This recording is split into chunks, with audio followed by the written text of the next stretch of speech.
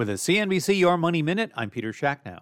Where are millionaires planning to put their money this year? Well, not where you might think, according to CNBC wealth reporter Robert Frank. When asked about the biggest threat to their wealth, stocks ranked at the top for the first time in over a decade. Few of them plan to buy stocks, and they're holding a lot more cash. About half have more cash in their portfolio than last year. The latest CNBC Millionaires survey shows 56% think the S&P 500 will drop 10% or more this year.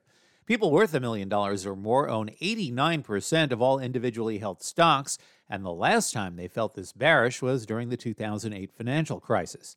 However, there is a difference in optimism levels between older millionaires and younger ones, with the millennials in the group much more optimistic than their older counterparts.